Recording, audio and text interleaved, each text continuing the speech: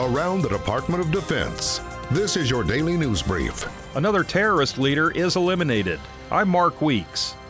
President Trump announced Sunday that U.S. forces killed ISIS leader Abu Bakr al-Baghdadi in a raid in northwestern Syria over the weekend, with no casualties among American forces. Defense Secretary Mark Esper noted that while fewer than 100 service members participated in the raid, hundreds more worked all over the U.S. government to bring Baghdadi to justice. Esper said he believes the death of the ISIS leader will make a difference in the region. He said, "When you take out a leader like that, it's going to have a major impact on the organization." Baghdadi was arguably the world's most wanted terrorist and the founder of the Islamic State of Iraq and Syria.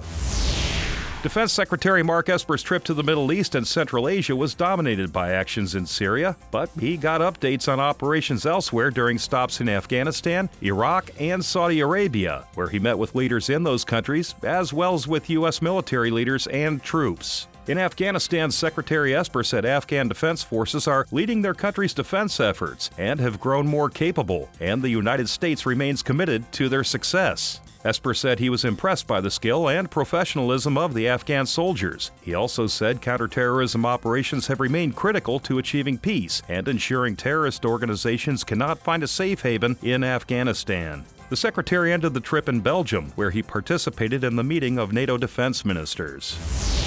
The crew of the U.S. Coast Guard cutter Alert returned to their home port of Astoria, Oregon, following a 65-day multi-mission patrol that resulted in the seizure of nearly 4,000 pounds of cocaine worth about $54 million.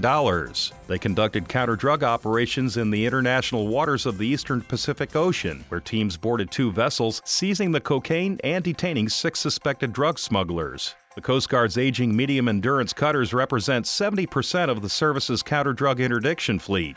As cartels become more advanced in their trafficking methods at sea, the Coast Guard is recapitalizing the fleet with modern assets equipped to detect, interdict, and disrupt the flow of illegal drugs, weapons, and people in the Eastern Pacific.